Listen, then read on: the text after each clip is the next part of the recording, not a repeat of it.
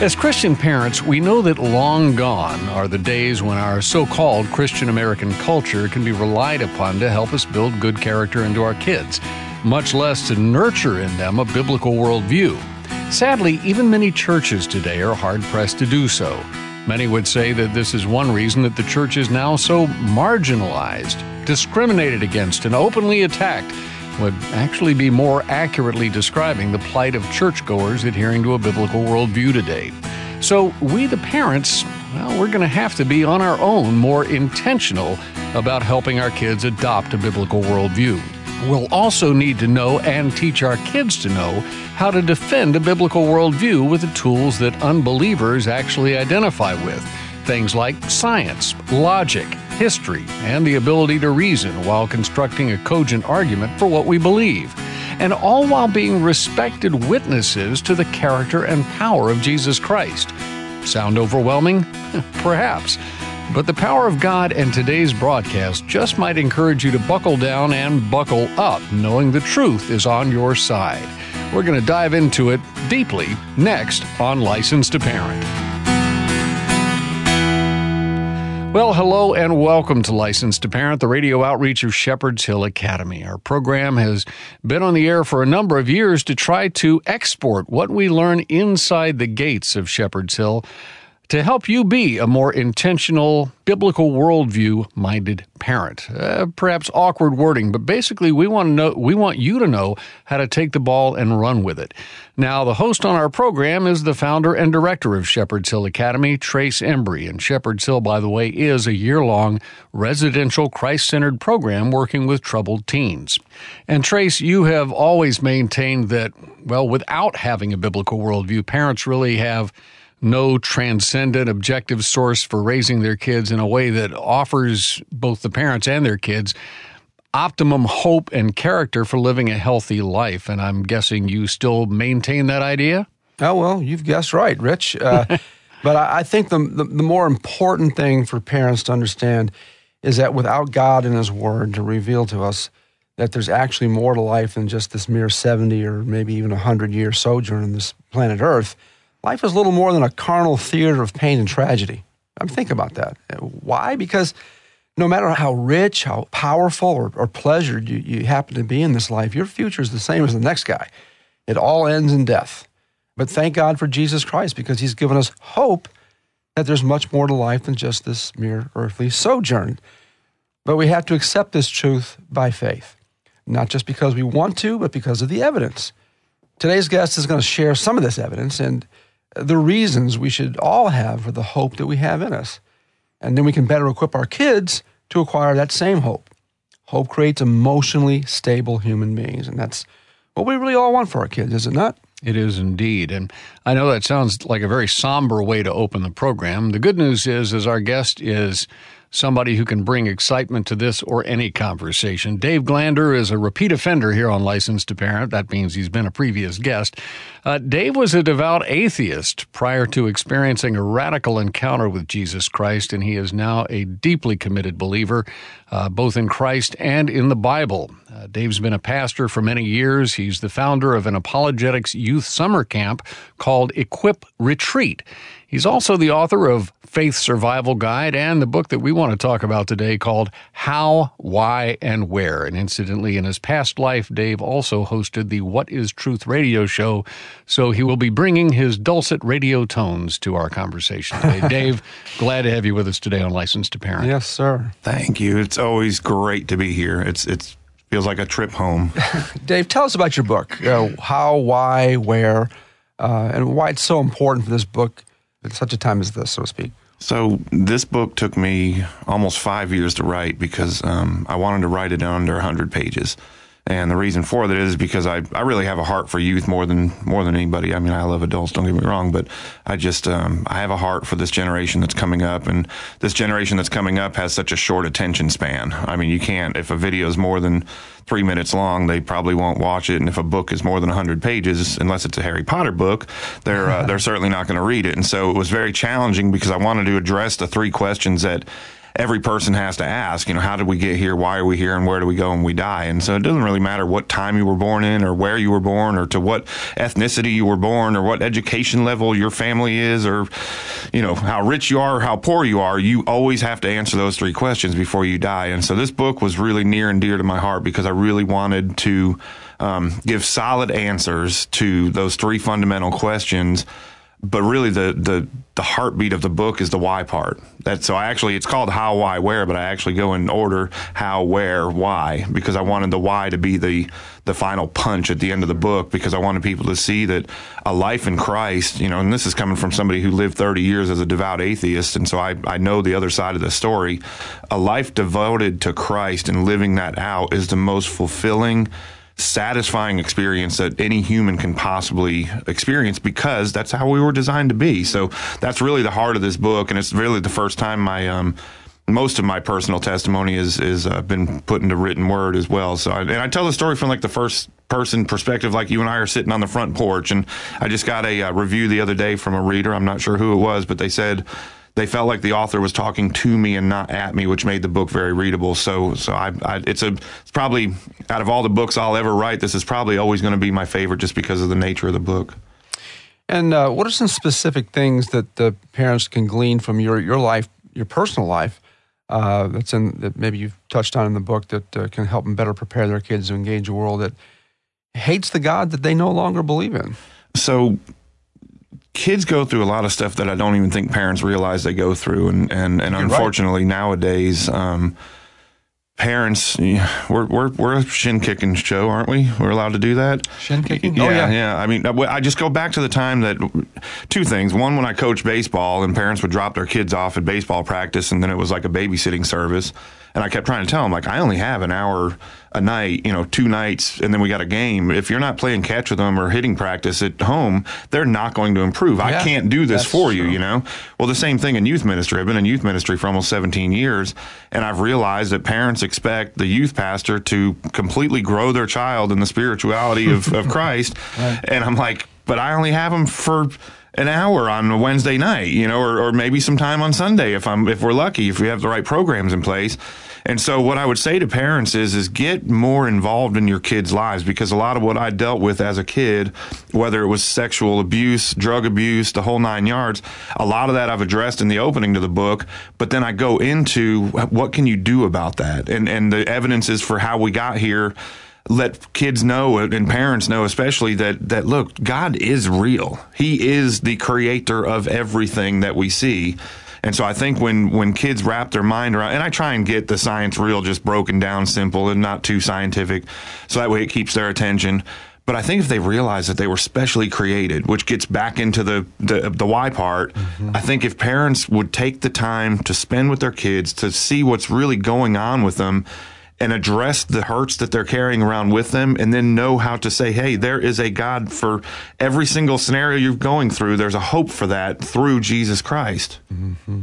Dave, Trace was just asking the question about, can parents glean this or that from the book? Asking it from the parent's perspective, but I think I heard you say that this book, you wrote it targeting kids to read it as well, right? I target one audience when I write, when I speak, when I teach, and that's youth with ADD. And what ends up happening is the youth with ADD pick up what I'm putting down. The other people are entertained by it enough that they're picking up what I'm putting down. And even the staunch, conservative, they don't move, they sit there with no expression on their face. Even they're getting something from it, because they're like, this guy's just crazy. I mean, he has lost his marbles. But what he's saying is loaded with facts. And so it's my approach is everybody's got ADD. I'm going to teach like that. I'm going to write like that. And like I said, that's why I wrote it with the first person perspective, because I knew a conversation would be well received versus like some, literature on science that's going to talk at you. So, well, you're in good company, Dave, because all the Old Testament prophets and all the New Testament disciples and apostles were considered nuttier than squirrel dung. All right. So, you're in good company. And they wrote the Bible. Yeah. And yet they pulled rabbits out of the hat all the time. And speaking of rabbits pulled out of the hat, why isn't your life story, the unique or miraculous transformations that took place in your life story, or the stories of so many others like yours, evidence enough for the skeptic to at least explore the possibilities and other evidences for the existence of God. Well, no, I would actually disagree a little bit. I think sometimes it is enough, because I think our personal testimony is something that they can't take from us. And I know I'm loaded with tattoos, and people look at me, I'm able to share the gospel with some people that wouldn't listen to it if it was coming from a suit-wearing pastor. Not that there's anything wrong with a suit-wearing pastor, but I think it's that when you share your personal testimony and the things that you've gone through that made you who you are, and on the flip side of that, how God's used those. Like, for instance, being sexually abused, and then I can talk about how I've been standing in front of a room of 1,000 kids and sharing my stories of sexual abuse, and those kids coming up later saying, this is going on, or I went through this. They thought they were alone in the process. And so seeing how God can use that, I think, the personal testimony is one of the strongest things to get because people don't want to listen to another sermon. Yeah. They want a story, especially this generation coming up. This generation coming up is all about narrative. Right. It's all about stories, and when you look at all the different video games they're playing, when you and I were playing, it was a dot bouncing across the screen. Now they've got, these fundamental scenarios they've got to go through. Well, it's virtual reality. And so they identify to a story. And if parents would get transparent about maybe some of the things that they've gone through or are going through as parents, being an adult's not the easiest thing in the world. So sometimes if we were more real with our kids, I think we would have a better relationship with our kids instead of just trying to hold that line where, we're perfect, you're broken, let's fix you, don't worry about me. Sometimes the parents have got to be real in front of their kids and let them know that life is full of roller coaster rides. Yeah. Something that just came out of this, so as I was listening to you, Dave, talking about, being covered with tattoos and that sometimes kids will listen to you when they may not listen to a suit-wearing pastor.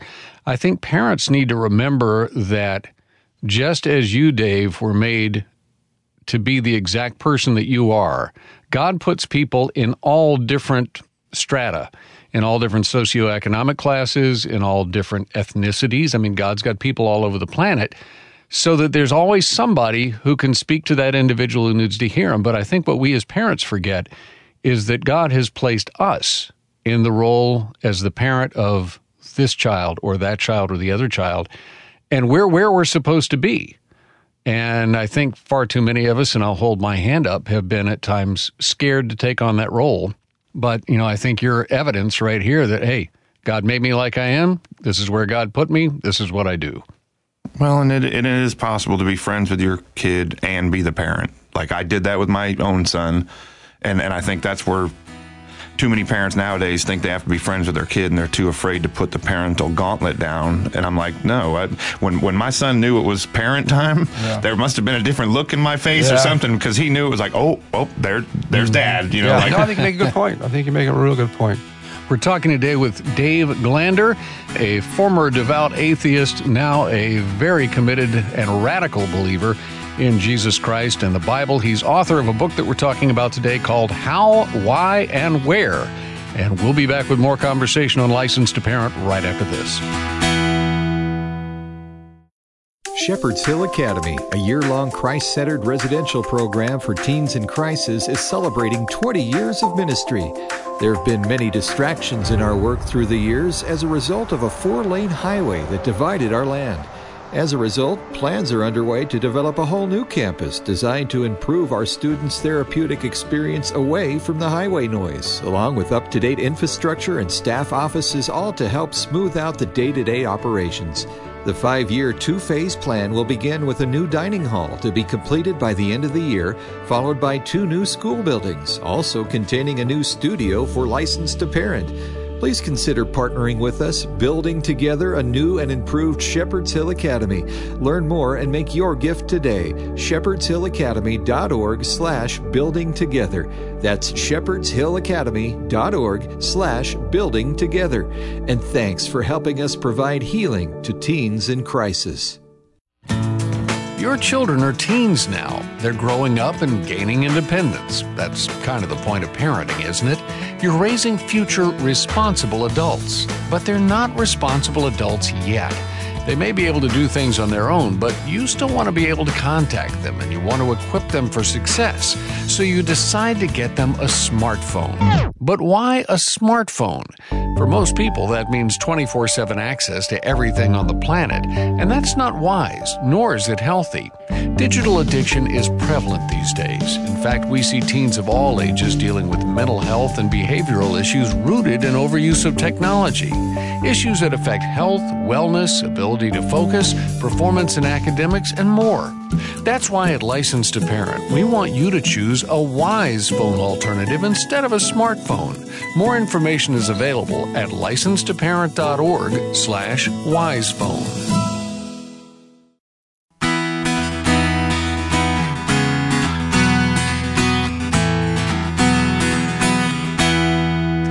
Welcome back to Licensed to Parent, the radio outreach of Shepherd's Hill Academy, a year-long Christ-centered residential program working with troubled teens and, as we've said, by extension, their families. Our guest on today's program is Dave Glander. Dave is a former atheist, but now a deeply committed believer in Jesus Christ. He's written a number of books. He runs a youth summer camp called Equip Retreat that focuses on youth apologetics. But the book that we're talking about today is one in which he tries to answer several questions from his life and his life in Christ. It's called How, Why, and Where. And right before the program, we were talking about the fact that God puts people in all places and in all socioeconomic levels and everywhere, and equips each one of us to be the person that we are, to be able to speak to other people. Trace, during the break, you and I were, and Dave were talking about the fact that we don't always know what seeds we sow by the life we lead. At least we don't always know it at the time it happens. But you were telling me that you have received cards, emails, letters from people sometimes years after a student has been here at Shepherd's Hill. And these may not even be from the student themselves, but maybe from somebody whose life has been blessed. Share a couple of those stories. Well, I'm just dazzled as to how the seeds that are planted here, and most often we get to harvest them, fertilize them, cultivate them. But sometimes, it's not till years later that seed takes root and or it gets scattered out there in the world someplace halfway across the planet. And we'll get an email from someone who, you don't know me, but I know, a family that we're being ministered to at Shepherd's Hill, and it's impacted my entire family. It's changed the course of our lives. And I just want to thank you for having the opportunity of rubbing shoulders with a true miracle, whether it's the kid or the family that was here at Shepherd's Hill. And I get those type of things semi-regularly. Jesus changed the whole world with 12 people, uneducated people, and no internet, no telephone, no TV, no mass communication. Changed the whole earth. That's the kind of impact that the gospel can have and the Spirit of Christ can have on people when it's genuine. Unfortunately, Dave, maybe you can elaborate on this.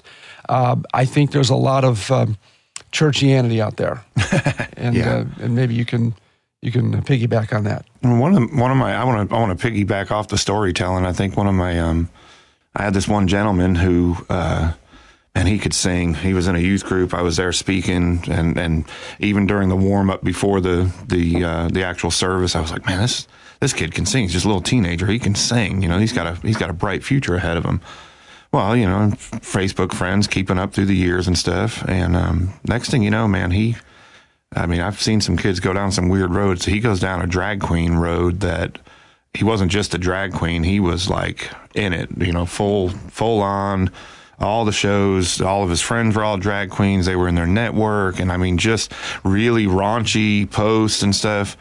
And, sometimes you've got to be that thing that goes against the grain. And I was that to him. And so through the years, I maintained a relationship, but I would always speak the truth to him because I know that's what he needed to hear. And so I just always prayed for him and spoke the truth to him and didn't think he was listening to a word of it. I thought he was actually being pushed away. I was trying to be very nice, but I thought, he's being pushed away. Well, it was years later, all of a sudden I get this friend request from this guy, and I'm looking and I'm like, he's kissing a girl that looks like him. That's his name, isn't it? And all of a sudden I start looking and I realize, no, that's him, and he's married now. And so I send him this message. I'm like, dude, what is going on? Like, what happened? He goes, we need to talk. And so I gave him my phone number and he calls me. And he says, man, God just knocked me down and made me realize that I was walking the wrong way. He goes, but you were the only person during that entire time that stayed with me through the entire thing. And so I just want to thank you for that. and you stayed with him. You stayed connected. You kept speaking truth into him. I think that's another model of what God does with us. Absolutely. God does not accept and say, hey, that's great, thumbs up. You're doing this sinful behavior that I find atrocious. But God says, I'm still with you, however. Yeah.